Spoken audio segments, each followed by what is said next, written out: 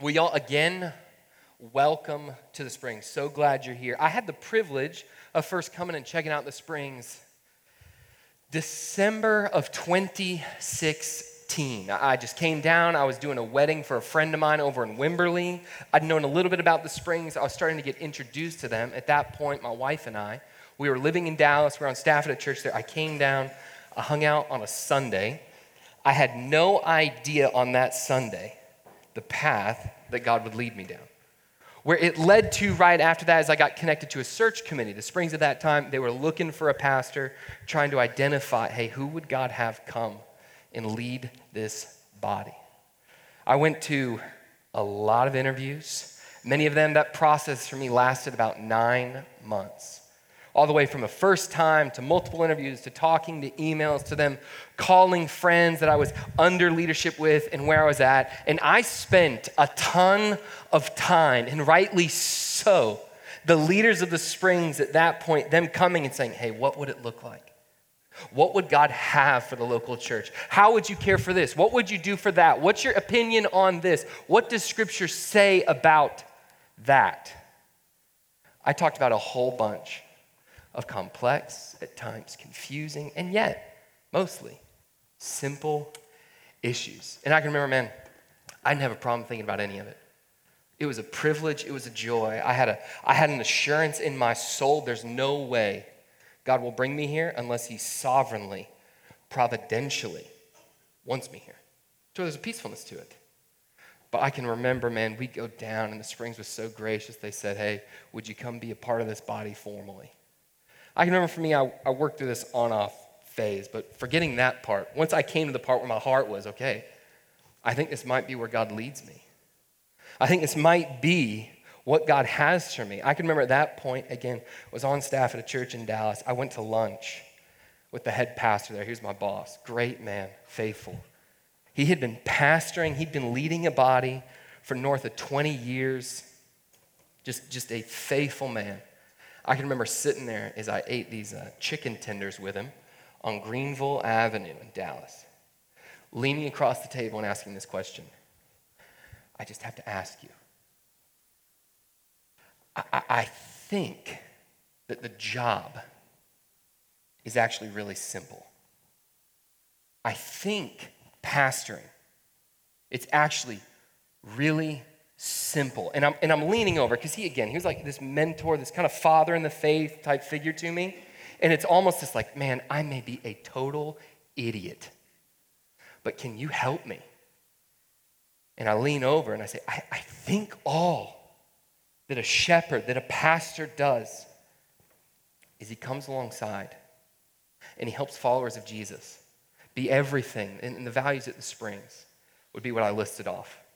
As I'm sitting there eating chicken tenders, I just looked over and I said, you help people be biblically based, grounded in grace, persistent in prayer, living authentically, relevant and innovative so as to become all things to all people, to use the gifts that God has given them to minister to the church, to edify the body, to go to seek and to save the lost, to give their life away on behalf of what Christ has done. And I literally just went through these values. And I said, I think the only thing I'm supposed to do is creatively, because you can't say it the same way week after week, creatively help people love, trust, and obey. And he looked at me and he had this huge smile and he said, that's it. And if you ever start doing anything else, you're probably doing it wrong. I share that though, because this is the guy, he taught week after week, decades, imploring people, leading into complexity, having difficulty, discipling folks in the Christian life, discipling me in it. And yes, there can be countless topics, countless things, and yet he helped me boil it down to this simple assessment of the walk of a Christian, what it looks like to pursue God as God has already pursued you. I'll never forget sitting there because it was a moment where I realized, yes, there can be complexity. But man, the Christian life, it's honestly not that complex. It can be hard though. but it really is amazingly simple. Here's the reason I start with that idea. Here's the reason I start with that story today where we are in the text, is we continue our way through the book of James. James is going to come, and he's essentially going to summarize the life of a Christian, the life of faithfulness, into not some 30-week sermon series, into not some massive breakdown, but to what would have taken 30 seconds to just read to a group of people. Now, James, he would have known upon the reading of his words, folks would have then talked about it. They then would have taught to it. But what's beautiful about where we're going to be today is James reminds us the life of a Christian is not complicated. It can be hard, but it's not complicated. And the reason why I think that's so helpful for me is because even in my own life, I can come in at times where I feel like the system of, man, am I doing this right? Like, is this the right way to go about growing in godliness? Like, if you're here and you're a follower of Jesus, let me ask you, have you ever felt emotionally distant from God? You ever felt unconnected? Ever then stopped and wondered why? Ever stopped and wondered, well, how do I grow? Is emotion a symptom of faithfulness? The answer there is yes and no, not at all. Right? What does it look like? How do I sometimes get around some people and they seem to have like this zeal, like a sincere joy, like a peacefulness, man. Like the AC breaks on their house and the emergency fund can't cover the whole thing. And though they've been faithfully stewarding, faithfully giving, trusting God with everything, there's this calmness of, he's taken care of me before, he'll take care of me again. Like you get around those folks, you're like, dude, I want to be like that. You get around the people and you come and you see their marriage. And you see husbands not essentially go home because they're supposed to, but go home to spouse, to kids, because that's where they've wanted to be all day long. A wife that doesn't tolerate a husband. A wife that fights to treasure a husband. A college kid working through life, thinking about, or anybody, thinking about, how do I increasingly allow Jesus Christ to be the leader of my life in a way to where it actually makes a difference? Not because I'm supposed to, not because I've always gone to church, not because it's an expectation of my parents, or I grew up in New Braunfels, or I grew up in Schertz, wherever. But because he changed me, or because he saved me. Those can seemingly be complicated questions. What James is going to show us today is they have tremendously simple solutions. And man, what I love about this too is if you're here and you're even working through faith, like you believe or you don't believe, or like you grew up in church, or perhaps you're like me. You came and you hung around this for a long time, yet you never really cared. You never really connected to it. And your life was marked by the same hypocritical judgment that everyone says is wrong with the church.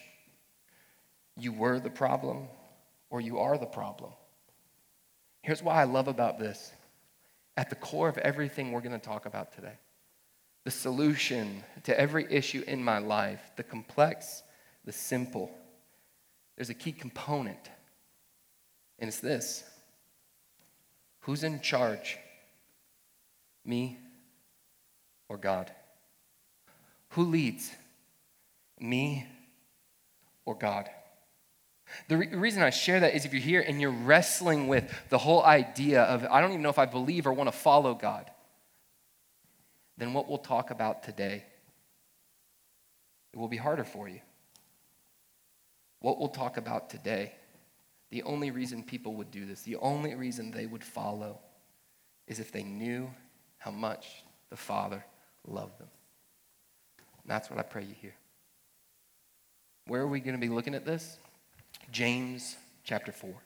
James chapter 4. We're just going to zoom in on 3 verses. My wife asked me this past week, man, as you've taught through James this whole time since kind of the beginning of the year, what's been the part you've most enjoyed, most connected, most looked forward to? And I looked at it, I was like, I think it's this coming Sunday. Why? Because this was a passage that in my own life brought a tremendous amount of freedom. Because again, I trusted Christ and I'm sitting there and I'm trying to figure it out and everything feels complex, but I just want to grow in this love. And I remember stumbling across this and thinking to myself, it's that simple and yet that hard. Because there's this key component to a Christian life that really distinguishes the path to freedom. And it's a word that not a lot of people like. It's a word, especially in American culture, like when we say it, it leaves this like bitter aftertaste. It's submission. We're going to spend today talking about how submission is the path to freedom. The areas of my life where I do not submit come under the leadership of God. Those are the areas where I bring pain. Those are the areas where I tend to think, hey, my way's better. Those are the areas where my passivity leads to pain in the lives of others. So as we look at how submission, and again, I know it's like this negative term, as Americans, we're like, that's terrible. Why would you ever, all this kind of stuff, stay with me?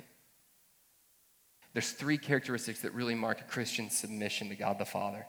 A submission that leads to freedom. It's a faith that has a commitment. It's a faith that is known for cleansing. And it's a faith that is marked by contrition. Contrition. As we look at this text, here's where we've been. James is right now in this section, in this theme, where he's really going against worldliness. Worldliness being in any part in the life of a Christian where we straddle the fence. Where we say, hey, God, I will parent the way you want me to parent. Yet, the way I steward my money, I will steward it the way you say, unless the way you say leads to, I don't get to buy a new truck this year. Then, my way. Hey, God, I will care for, I will work the way you would have me work, which, by the way, Christian, everything you do is a sense of worship. Whether you are a surgeon, you are a mailman, you are a stay-at-home mom discipling the home, everything you do is an act of worship. Hey, God, in those ways, I will give it over to you. But my husband, I won't pursue him. He's a jerk. I'll wait for you to change him. He's more wrong than me. Fix him before you start with me. Anytime we straddle the fence in our faith. Last week, James called it adulterous faith. Anytime we do that. That's what James is going after. And I really think what he's done right here is he's added this section because he knows I have a tendency to make things complex. When in reality, that yes, they can be hard. But it's really very simple. So if you have a Bible, turn with me. We are in James chapter 4, verses 7 through 10. I'm going to read all of it, and then we're going to come back and we'll work through 7 and 8, 8, and then 9 and 10. Submit. Man, that's a strong starting statement. Submit yourselves, therefore, to God. Resist the devil. He will flee from you. Draw near to God. He will draw near to you. Cleanse your hands, you sinners. Purify your hearts, you double-minded. Be wretched and mourn and weep. Let your laughter be turned to mourning and your joy to gloom. Humble yourselves before the Lord, and he will exalt you. Dude, it's like a super happy passage, right? Like we all came to church today looking like for that great moment, like pat myself on the back, like I'm doing pretty well. And James is coming out swinging like, you laughing, you should weep. Like you trifling, purify your hearts, you sinners. Right? Why do you think he's doing that? Because I think he's self-preaching. I think James is leaning into our lives because he knows what he has a tendency in his own life. And he knows what's true, how Jesus Christ has set him free, his big brother. And he wants us to come and take seriously a pursuit of God. Far too often, the church, myself included, we trifle with the things of God. We flirt with faithfulness. We don't follow the Savior. And that's why James is leaning in. So let's circle back up to the top. Let's read verses 7, and then we'll read the start of 8. Submit yourselves, therefore, to God.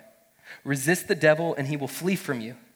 Draw near to God, and he will draw near to you. Today, as we talk about how submission is the pathway to freedom, the first thing that marks submission, that marks a faith that is submitted to God and to God alone, it's commitment. It's commitment. What really comes with commitment is, it is an active choice.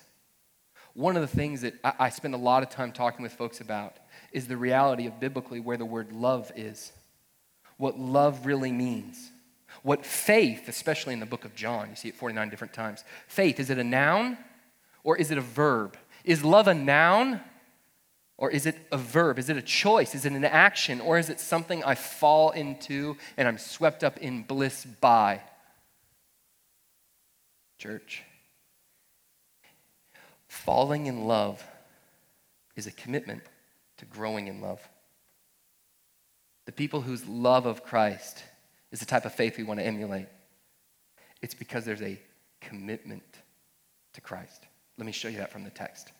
Submit here, so he starts. Submit again, it leaves this bitter taste. All it means is it's like to fall into rank. James, he's using military terms here. It would be as if you to come under and to follow the leadership of. We so have this tendency, though, to view this as this sense of like submit means bow. Right? Husbands abuse this in marriages. Wives, as you are called biblically to submit to your husbands, there's a few things you must know. One, right before that text, and we're kind of stepping out of this, right before that text, it says, hey, submitting to one another. So every Christian is called in mutual submission. What is a wife called to do with her husband? To follow leadership. I had the chance to talk to some young adults about this past week, where so many times culture can create this sense of submission means inferiority, inadequacy, less than capable. None of that is true. What it looks like is trusting leadership. Leadership that would go so far is to die on your behalf.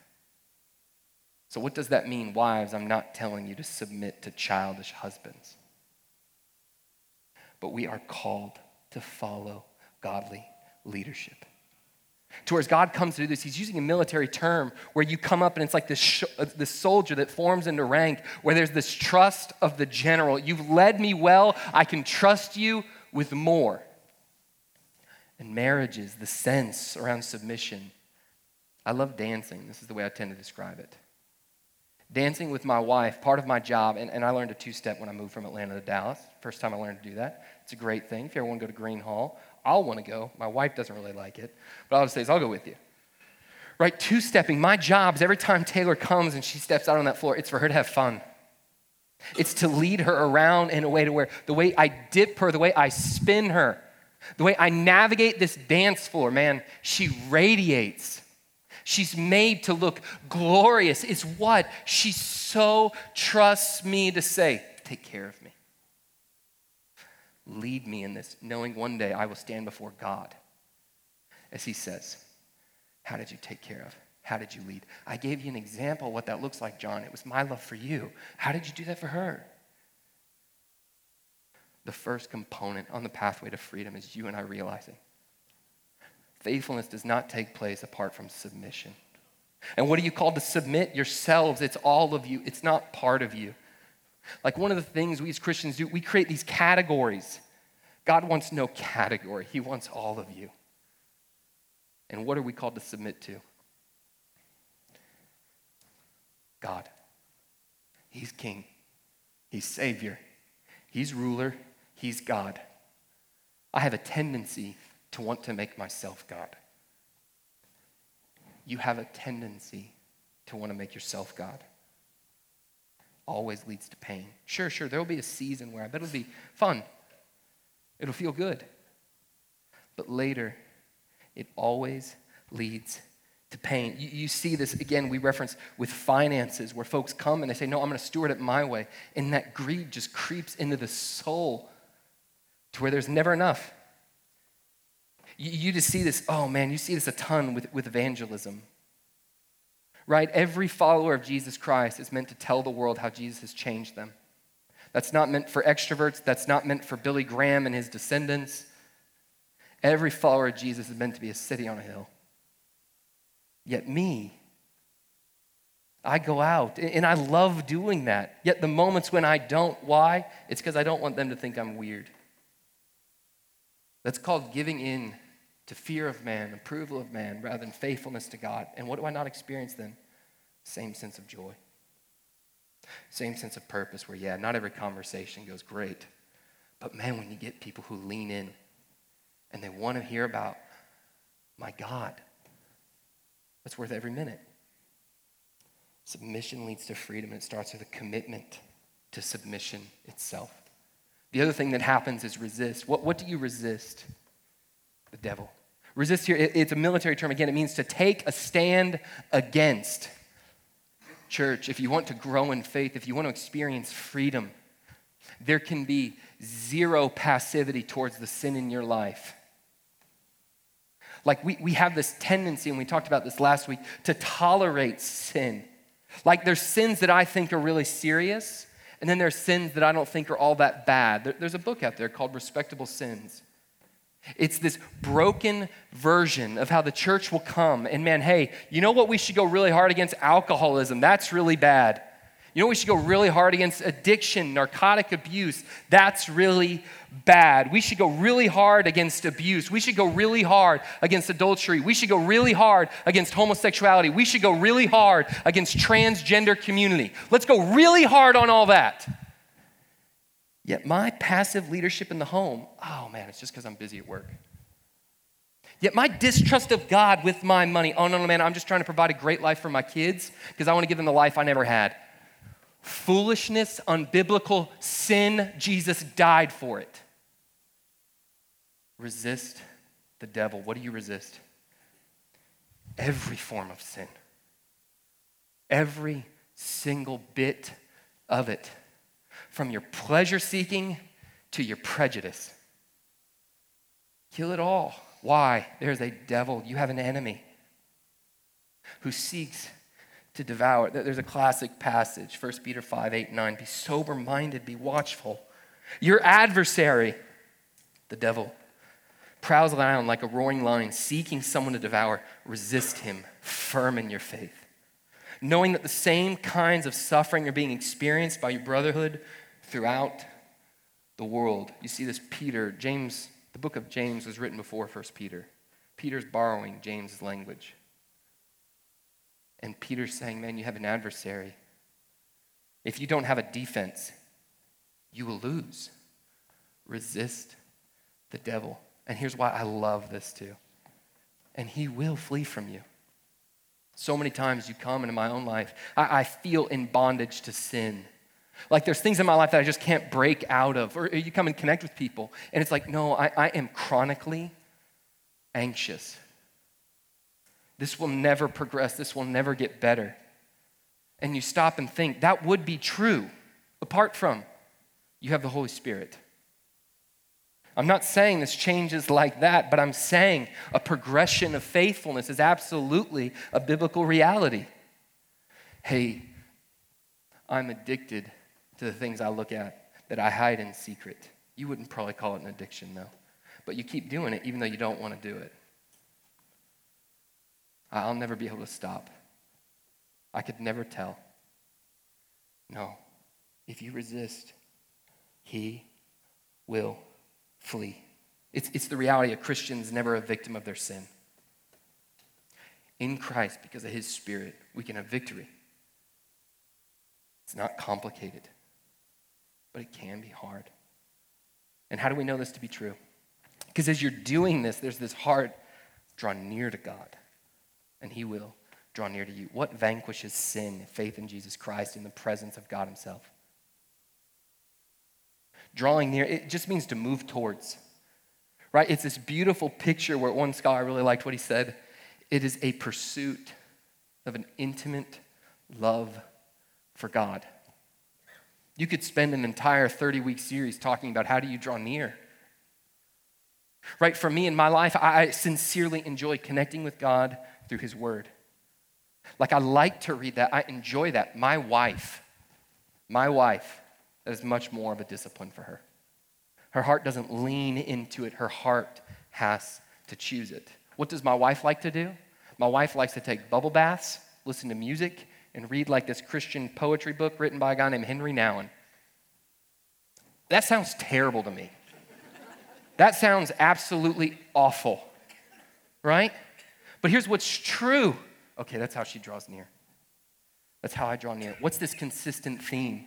In every form of drawing near, God's word in prayer. Is there more creativity than that? Yes, but what I'm telling you is you can't draw near to someone you're not hearing from, and you can't draw near to someone you're not talking with, which is prayer. Church, we draw near. Now here's why I love this. As we draw near, guess who runs towards us? God in heaven. It's a promise. If you move towards God, he moves towards you. But if you say, I don't want you. If you say, no, God, I'm gonna hedge this faithfulness. I'm gonna straddle the fence. I'll say, okay, I'll leave you to it.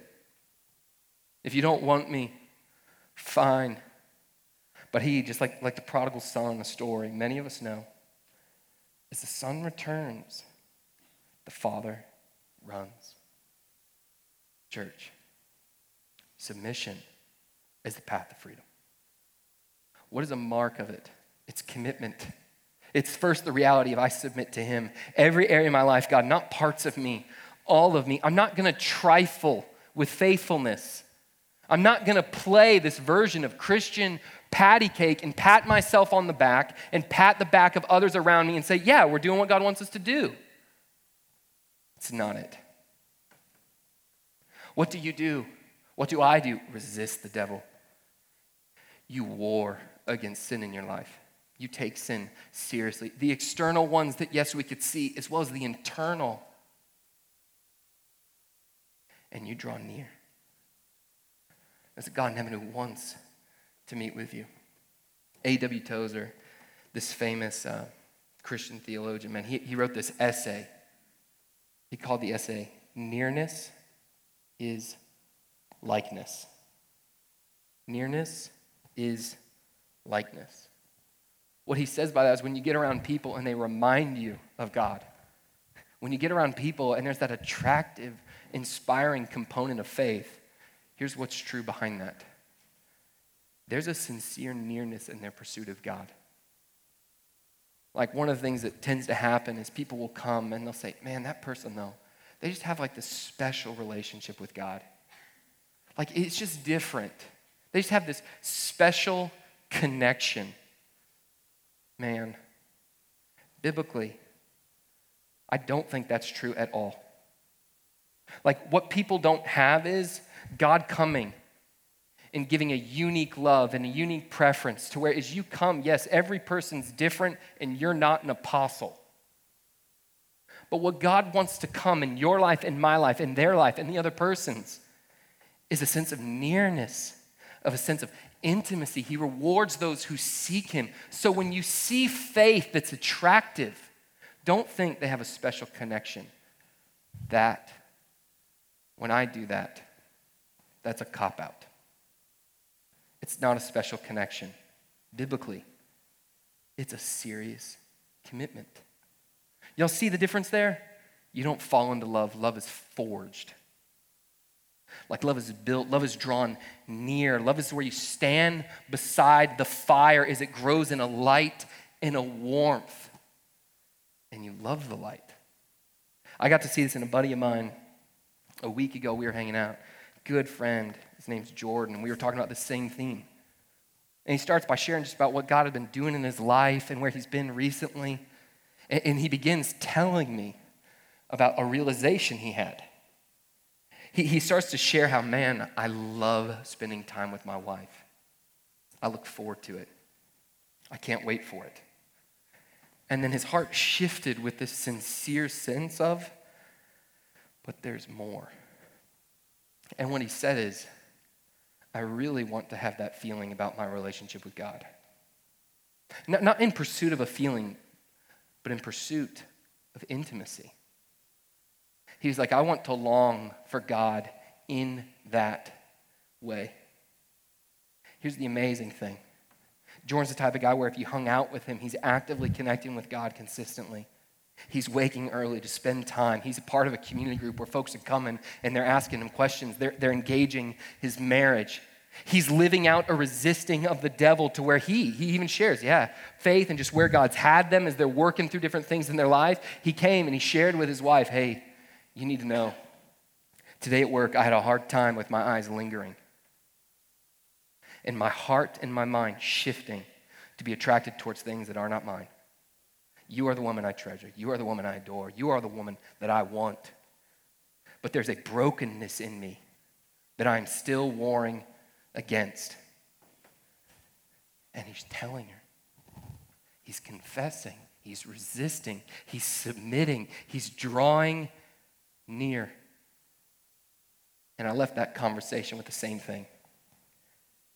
That's not a special connection. That's a Holy Spirit-led commitment. Submission is the path to freedom. If there's areas of your life that are a discouragement to you, to others, that they bring pain to you, to others, here's what's true of you in the same way it is true of me every time. It's a lack of trusting, lack of following. Let's keep looking. All right, we're going to jump back in. We're going to read verse 8. Verse 8, and we're going to finish that out. Draw near to God, and he will draw near to you. And then here's where we're picking it up. Right, super happy verse. Cleanse your hands, you sinners. Purify your hearts, you double-minded. So as we look at how submission is the pathway to freedom, there's a second part of it. If it starts with commitment, where does commitment lead? To a cleansing. To a cleansing. Here's the reason I love my Bible, right? Let's just imagine, if you have a problem with trusting the Bible or seeing it as true, let's just imagine, right? James, he was the first book in the New Testament in terms of timeline, right? Let's say James knew his big brother didn't believe him. Right? Or his big brother didn't come back from the dead, but he just saw this momentum, and he wanted to keep this momentum going, and he knew, man, I got to promote this. I got to send out this pamphlet to tell people about Jesus, even though he doesn't really fully believe it's true, but there's some truth to it.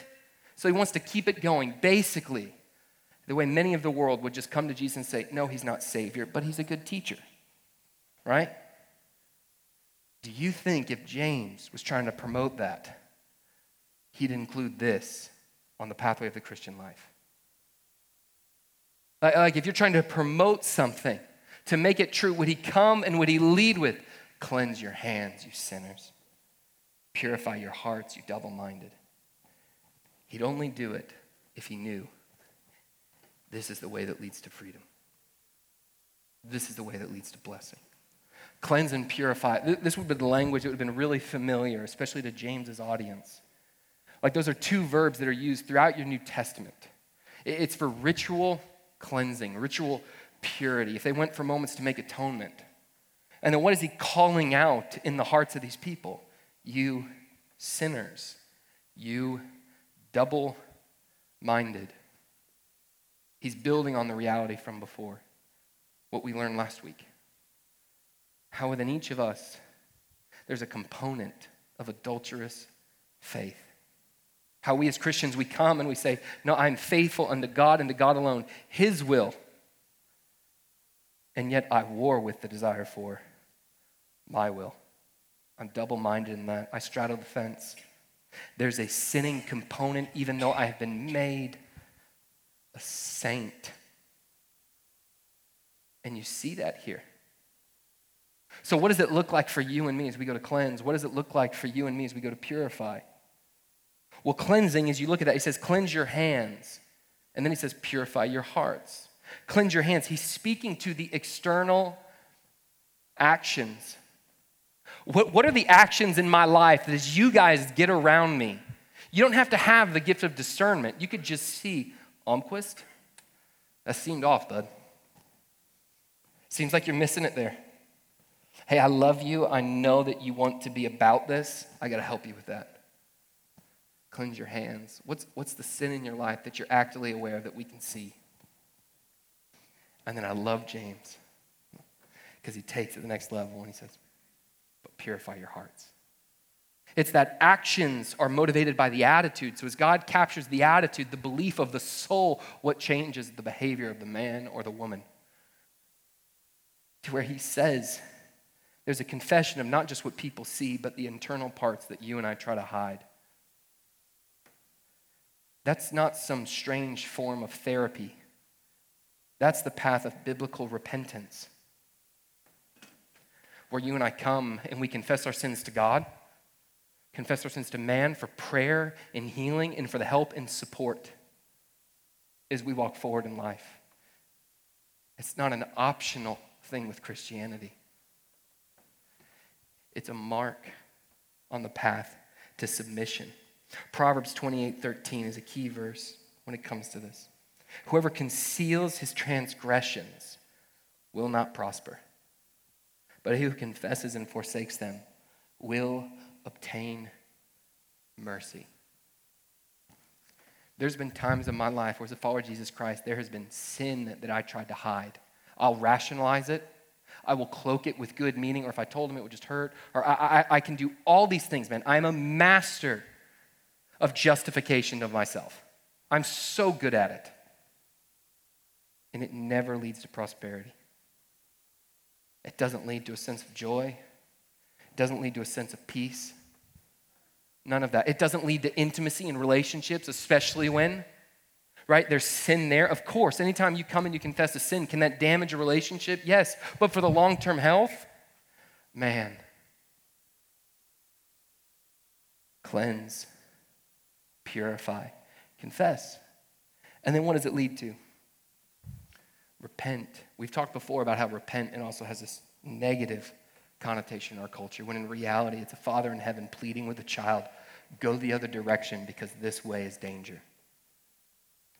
Go the other direction because this way is danger. And repentance looks like taking the external as well as the internal seriously. These are the heroes where people can come and they can begin to use language like, no, hey, I've really done a great job in trying to care for my family and set them up for success, which is great. It's wonderful. And then there's an honest reflection at times. You can talk with them, and these faithful Christians will come forward and they'll say things like, hey, here's what I've realized. I have tried to control and manage my household. I was scared to entrust the care, development, and faith of my child to God. I was scared to entrust the care, development, and faith of my husband or wife to God. So really, I did all those things. And yes, there's good heart, there's good in it. But it's also mixed with this broken sense of my will. That's why you come and you connect with people, and oftentimes folks who are experiencing pain and difficulty. Can that be because suffering and things completely outside of their control in their life? Yes, absolutely. And what should we do in those moments? Meet them and mourn with them and plead on behalf of God for healing, for change, for help. But then there's another kind of suffering, and it's self-inflicted. It's self-imposed. And it's brought on by my sin. It's where my wife, she won't follow. Why? Because I've broken decisions with her in the past where there's not trust. It's where, when it comes to dating, we don't want to date the way God wants, because if we date the way God wants, maybe I won't get a husband as soon as I want. And then it becomes my will, God's will, my will, God's will, versus a continual heart that says, God, I'm prone to put me first, but would you make me believe? Submission is the path to freedom There's no way on that path apart from cleansing. Confession and repentance are normative in the life of a Christian. Why do people not do that then? I think it's because they're terrified to admit it to themselves or to others. Right? But if I really said that out loud, what would they think of me? As soon as my heart goes there, as soon as your heart goes there, you're living for the wrong person. You're submitted to you, not submitted to God. Why do people not live this way? I think there's a lot of folks who honestly live in a cloaked version of, I don't really have active sin. Right? What that means is the external is honestly fairly polished. But we don't realize we all have a tendency to be a whitewashed tomb. Yes, that's true of you before you believe. But man, we still have a tendency to think, okay, well, what's on the internal? My anxiety, my nervousness, my control, my lack of respect. My thought of thinking, hey, my way is better. My passivity towards the things of God, the internal. And then what's the final one, I think? It's because people don't think sin's that big of a deal. Like, he died for you. He forgave you. Therefore, why is it that big of a deal? And why do we have to be so serious? Like, can't James just kind of relax a little bit? I get that one. And here's why. Because sin is actively opposing you, actively opposing God. It is unloving to tolerate what opposes you and opposes God. To where you and I, we must take sin seriously. Cleansing. A buddy of mine called me in college and said, hey man, I'm alcoholic. I went with him to AA just as a support buddy for probably 4 to 6 weeks. I just sat there and I listened. Right? AA, depending on where you go, it can be a phenomenal ministry, great things. It's based on biblical steps. There's no connection to Jesus Christ as Savior. It's a higher power. All that set aside. I can remember sitting there and going to this. And at that point, I was working through drinking in my own life. What did that look like? But I can remember sitting there, and here's what much of the meeting included. Now, if you're here and you've been to meetings or you attend that, I'm not saying this is true of every meeting. It just happened to be true of that meeting that met on the north side of Atlanta. Folks would show up, and it's like they swapped war stories. Like each time it would come to their chance to talk, there was this sense of, man, I can remember when I drank this, I did this almost happened, but man, I got away with it. And then at the very end, they'd tag on this, but hey, I'm really glad I'm in recovery now. Where they'd come and they'd celebrate and they'd highlight, they'd reminisce, and there's this nostalgia over the sin and this kind of like laughter to it. And then they'd tag on, but I'm really glad I'm in recovery now. I think their heart is like my heart. I so quickly have a tendency to not want to take it seriously, and I so quickly forget the pain that I brought to myself, the pain that I brought to others. That's why cleansing is a part of submission on the path of freedom. Let's look at verses 9 and 10. 9 and 10. Be wretched. Oh man, he doubles down. Be wretched and mourn and weep. In case you don't know what he means there, let your laughter be turned to mourning and your joy to gloom. And then the summary theme of this whole chapter, humble yourselves before the Lord, and he will exalt you. Submission is the only way to freedom. The third component of submission, it's contrition. Contrition, if you don't know what that means, remorse, a heart of penitence, a desire to go another direction. What does James say should mark you and I in response to our sin? Be wretched and mourn and weep. Let your laughter be turned to mourning and your joy to gloom. He's saying, take it seriously. Jesus Christ died for it. He's saying that when you and I come and we trivialize our sin, what we're doing is we're marginalizing what he had to die for. What he had to die for me. The moments where I reminisce and man, I can do this and I can look back and I can laugh. Or the moments where I can stop and wonder, man, the fun I could have. I know it'd lead to pain the next day. But there'd be a moment in there where if I committed to it, I wouldn't care. And how my heart can lean into that. James is saying, no, lean out. Lean out. Don't trivialize sin. Take sin seriously. That's where you begin to see this final summary theme in this statement for what does submission look like. Humble yourselves before the Lord, and he will exalt you. What is submission? It's an act of humility. It's acknowledging you are God. What is resisting? It's knowing I can't do this and I'm not strong enough. I need to resist. Why do I draw near? Because I need a Savior and a helper. Why must I cleanse? Because there's sin. Why must I purify? Because there's brokenness inside me. Why must I be wretched, mourn, and weep? Because I, in the same way these first century persecuted Jews who are enduring difficulty in their faithfulness, they had a tendency to not want to take it seriously. Contrition is a mark of faithfulness. That final verse, humble yourself and he will exalt you. We spent some time talking on it last year, where there's this key idea in the Christian life. The way up is down. If you want to be made high, make yourself low. But here's the thing.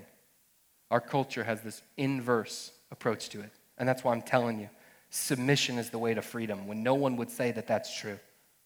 Culture would say, no, make much of yourself. But as you do that, and you can try, like if you don't believe me, try for a while. You will be made left low, longing, because there's something your heart was meant for. And it won't be satisfied there. You see this true in the heart of King David. King David, famous guy. Many of you probably know him. He's David and Goliath, your Old Testament Bible. David, this man after God's own heart. David tending his sheep, seemingly faithful as the day is long. And you get to 2 Samuel chapter 11. And it starts out, and David stopped going out to war. What did he do? The submission went from God's will, my will. He stops going out to war. Whoa, some of you know the story. This is where he goes. He sees Bathsheba. She's beautiful on a rooftop. He takes her. Right? Men bring her. What? He has sex with her. She gets pregnant. A child comes from it. He tries to hide the pregnancy by bringing in her husband, who is, by the way, his key general. By bringing him in to create this cover-up. That doesn't work. So what does he do? Has him killed. What happens after he has him killed? David goes on. From the moment of Bathsheba to the moment where, if you know the story, David had a member of his community group, we'd call it, a prophet by the name of Nathan, came to rebuke him, came to put him in his place, came to say, you're not submitting, you're not resisting, you're not drawing near, you must cleanse, you must purify. And came to put David in his place. It was about a year later. You see this moment, though, where David in the realization, there's two beautiful passages. If we had more time, we'd turn there. One of those moments that comes out of Psalm 51. Psalm 51, there's this verse 17 where David, he's talking about what God wants from him in response to this grievous sin. And David's sitting here saying, do I go make sacrifices? What do I need to do? And God says to him, a broken and contrite heart I will not despise. What does God want from you and from me on the path of submission? A heart that says, I yield. A heart that says, you had to die for me, man. And you love me. You came to set me free, and I have a tendency to not even trust the freedom. I yield. Church, submission is the path to freedom. How does that take place? It takes place with a commitment. Like there's an active pursuit of God, a resistance of sin. It takes place with cleansing. Confession and repentance are normal. And I know that most people think that's crazy, man. Take it up with James. That's not 21st century, a new technique on the local church that's come out of a response to the counseling movement. Nope. It's just your Bible. In contrition, We take seriously the things that God says take seriously. Does that mean Christians shouldn't be marked by joy, laughter, fun, goofing off, and being one of those tables where you go to a restaurant? The Christian family seems to be the family that's having the most fun. No. We should absolutely be about all those things. Because God wants us to be about the things that lead to life, he says, don't act like those other things don't bring death. Don't flirt with what I died for. Go all in on what I've called you to live for. Contrition. How do we do that? The first thing I think today for many folks is starting. And if you don't agree, that's okay. Share it with other people. Wrestle with it. Think through, do you believe? God, I submit, but I need to submit. Like if you have a tendency to categorize your faith in the same way I do. If you have a tendency to say, no, I'm okay with this, but this part, really, man, I want to do this my way. Stop and reflect. Do you need to pray, God, I submit, but Lord, really, I need to submit. Make my heart believe. 2 ways to do that. 2 ways practically is you choose. Humble yourself, by the way. It's a choice. It's an active command. It's something you do. You can't do this alone. There's a reason James is writing to church folks, whereas they come and they hear this, they turn, they say, man, I need to cleanse, I need to purify. I've confessed this to God. Can I confess this to you? Will you pray for me? And then let's go. Hey, here's how I'm going to draw near. Here's how I'm going to care for my family. God, I know God told me in Deuteronomy 6 to love the Lord with all my heart. I'm not doing that. And because of that, my kids aren't following. I'm not going to blame my kids. I want to lead different, where they're turning to each other and they're sharing all this stuff. Do you have people you can turn to? Here in the Springs, we call that a community group. Do you have people in your life that love you enough to say, I will help you submit? And then you look back and say, I'll help you too. None of us are meant to go it alone. Humble. Submission is the pathway to freedom. I'll close with this. Man, I've got to see this. So true. A buddy of mine by the name of Dan.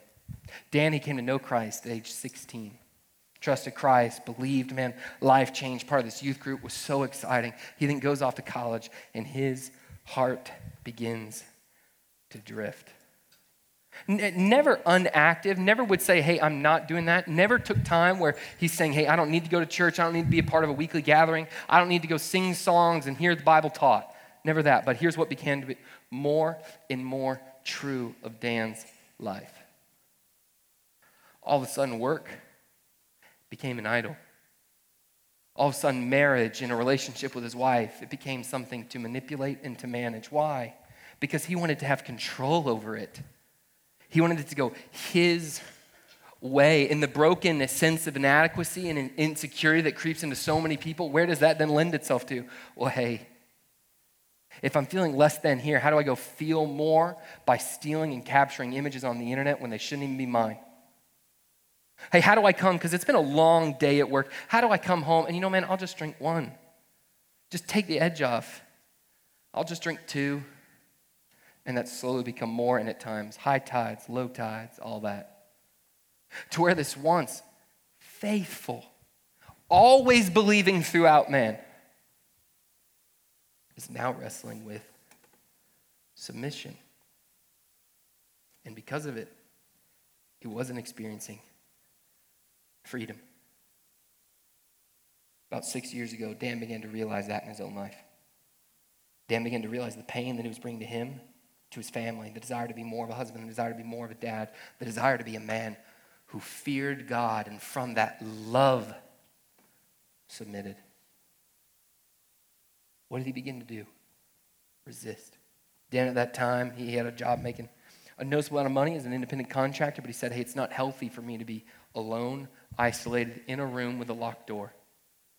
Because that room with a locked door can lead to temptation and running other places to where there's this duplicity to me that must die.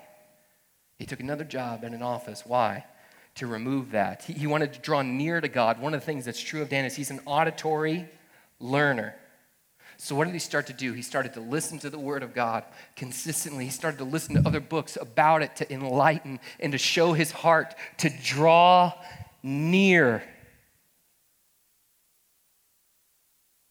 He began to come forward and to confess sin, to call sin what it was, to not hide behind it, both the external, what you could see, as well as the internal. There's no such thing as a respectable sin. And what's happened in that man? What has changed? Does he still wrestle with some of that stuff? For sure, he's not perfect. Did he hurt his wife throughout the process of all that? Absolutely. He's a different man. Was he faithful? Did he believe throughout? Yes, but was he submitted throughout? No. And what is he finding more and more of now? Freedom, peace, joy, like a love. And when you get around him, there's a sense of, he really believes this, man. He really loves this Jesus. His wife is seeing it a different way. Church, that's not complicated, but that can be hard. The Christian life is the good life. Jesus Christ came and he paid for all the brokenness of my life and Dan's and in yours, past, present, future. He doesn't bid me come and be a better version. He doesn't look at me and say, bow. He says, believe. Believe I died for you. And what does believing produce? I want to gladly bow. That creates freedom. It's an abundant life. It's a better life. My friend Dan has found it, and countless people here have found it. So I ask of you, will you, not just believe, will you submit? I want to. And I want you to help me as I run that way. Let me pray that we would do that. Father, I thank you for your word. I thank you for the truth of it and what it's done in my life and the lives of others. God, I thank you that, man, you come and there's rejoicing and there's joy, and yet there's a sincerity to what you say is true. God, may we come and live a life of submission. May we come and live a life that pursues you, where we choose humility. God, I thank you, knowing as we fight to draw near, you will draw near to us. God, we give you the rest of this time. It's in your name. Amen.